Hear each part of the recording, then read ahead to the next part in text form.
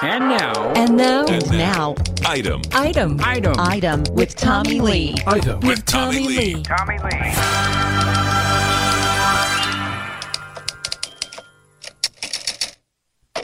Item.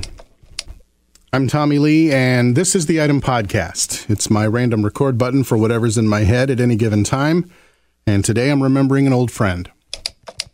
Our friend Billy Allen, item number 116.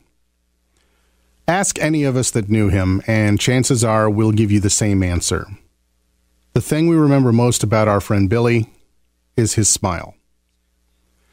We remember that smile as a 1,000,000-megawatt force of nature, almost always spread across his face, coming at us down the hallways of Douglas High School at any given time. Our friend Billy defied the cliques, something that I also enjoyed doing at that school. I mean, why settle into one small group of people when you can find ways to be friends with people in every group?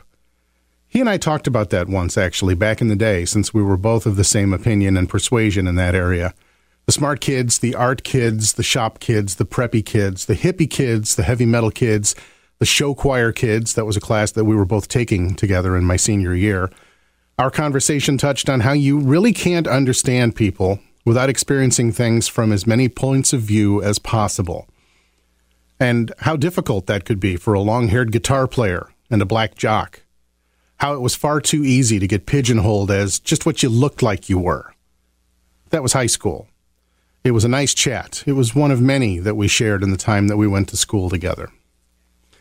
I could talk music with our friend Billy, too. He had a beautiful singing voice and an exceptional concept of rhythm and timing.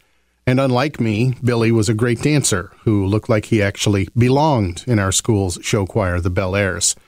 There was a reason that I spent most of our show in the back row. Like you do with your high school friends, our friend Billy and I had drifted in different directions over the years. I was trying to remember last night the last time I saw him, and I honestly couldn't. Now, I can see that we last spoke on Facebook Messenger about 6 years ago, and on the phone maybe a decade before that. I know it had been long enough that I was completely shocked recently to learn that he'd been hospitalized with severe complications related to multiple sclerosis. I was having a hell of a time imagining his face without that smile on it when I first heard that news. And I appreciate Billy Bott, who we also all went to school with and love like a brother, who had kept us all posted recently on the latest information regarding our friend Billy. I have two specific memories of our friend Billy that I'm hanging on to today. Both of them came to mind late last night when I first heard that our friend Billy was dead, and I fell asleep with some tears in my eyes. The first memory involves my little sister. When I graduated, we could feel that there was a cultural shift happening at Douglas. It wasn't that the school was getting more whites or more blacks or more Asians or Mexicans or Native Americans or farm kids. It was just that the divisions were starting to become more provincial, and the groups were becoming a lot angrier toward one another. That was happening a lot in the late 80s. Billy was a year behind me in school and was about to become one of the more well-respected and popular seniors in the hallways when I graduated. My sister Holly would be coming in that year as a freshman. "Keep an eye on her for me, will you?" I asked him. And boy, did he ever. I heard story after story of Billy having Holly's back in different situations and even getting in a little trouble now and then because he thought it was amusing to carry her to one of her classes on his back while he moved down the hallway. When our friend Billy did you a solid, he did you a solid. The other specific memory, and it's the one I'll leave you with today, has to do with something that happened at the end of the football season the year after I graduated. The Douglas Patriots, after falling just short during my senior year in the playoffs, made it to the state championship game in football.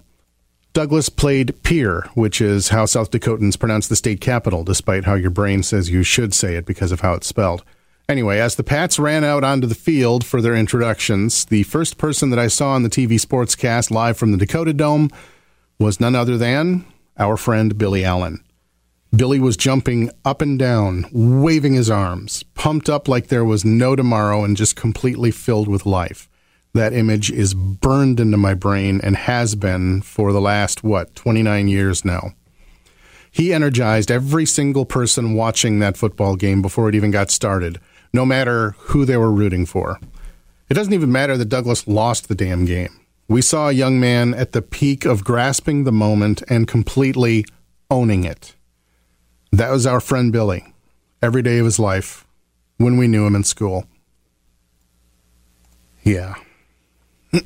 So as I'm approaching the big 50-yard line that we all have to face in a couple of years, my social media walls lately seem to be filled more and more with two things. First, with people that I've known and loved for a long time becoming grandparents for the first time. Most recently, Annette and my little sister Holly, who thankfully also had the chance to be a part of the hour in the phrase Our Friend Billy. And second, sadly, I find myself flooded with news for years now about people that I've known and loved for a long time that are now dying and doing so far too young. Rest in peace, our friend Billy. You were one of the good ones. And your many, many friends will never forget you. This has been the Item Podcast, written and produced by me, Billy's old friend Tommy Clausen. It comes out now and then, whether it needs to or not, here at Audio Boom and at iTunes, Google Play, and a bunch of other places. And thank you for listening to my stories about our friend Billy. He will be sorely missed. I hope you've had friends like him, and that you reach out to them far more often than I did with him to let them know what they mean to you. The Item is part of the Opt-in On Demand family of podcasts. I swear to God, usually it tries to be funny. Podcasts by Federated Media. Podcasts by Federated Media.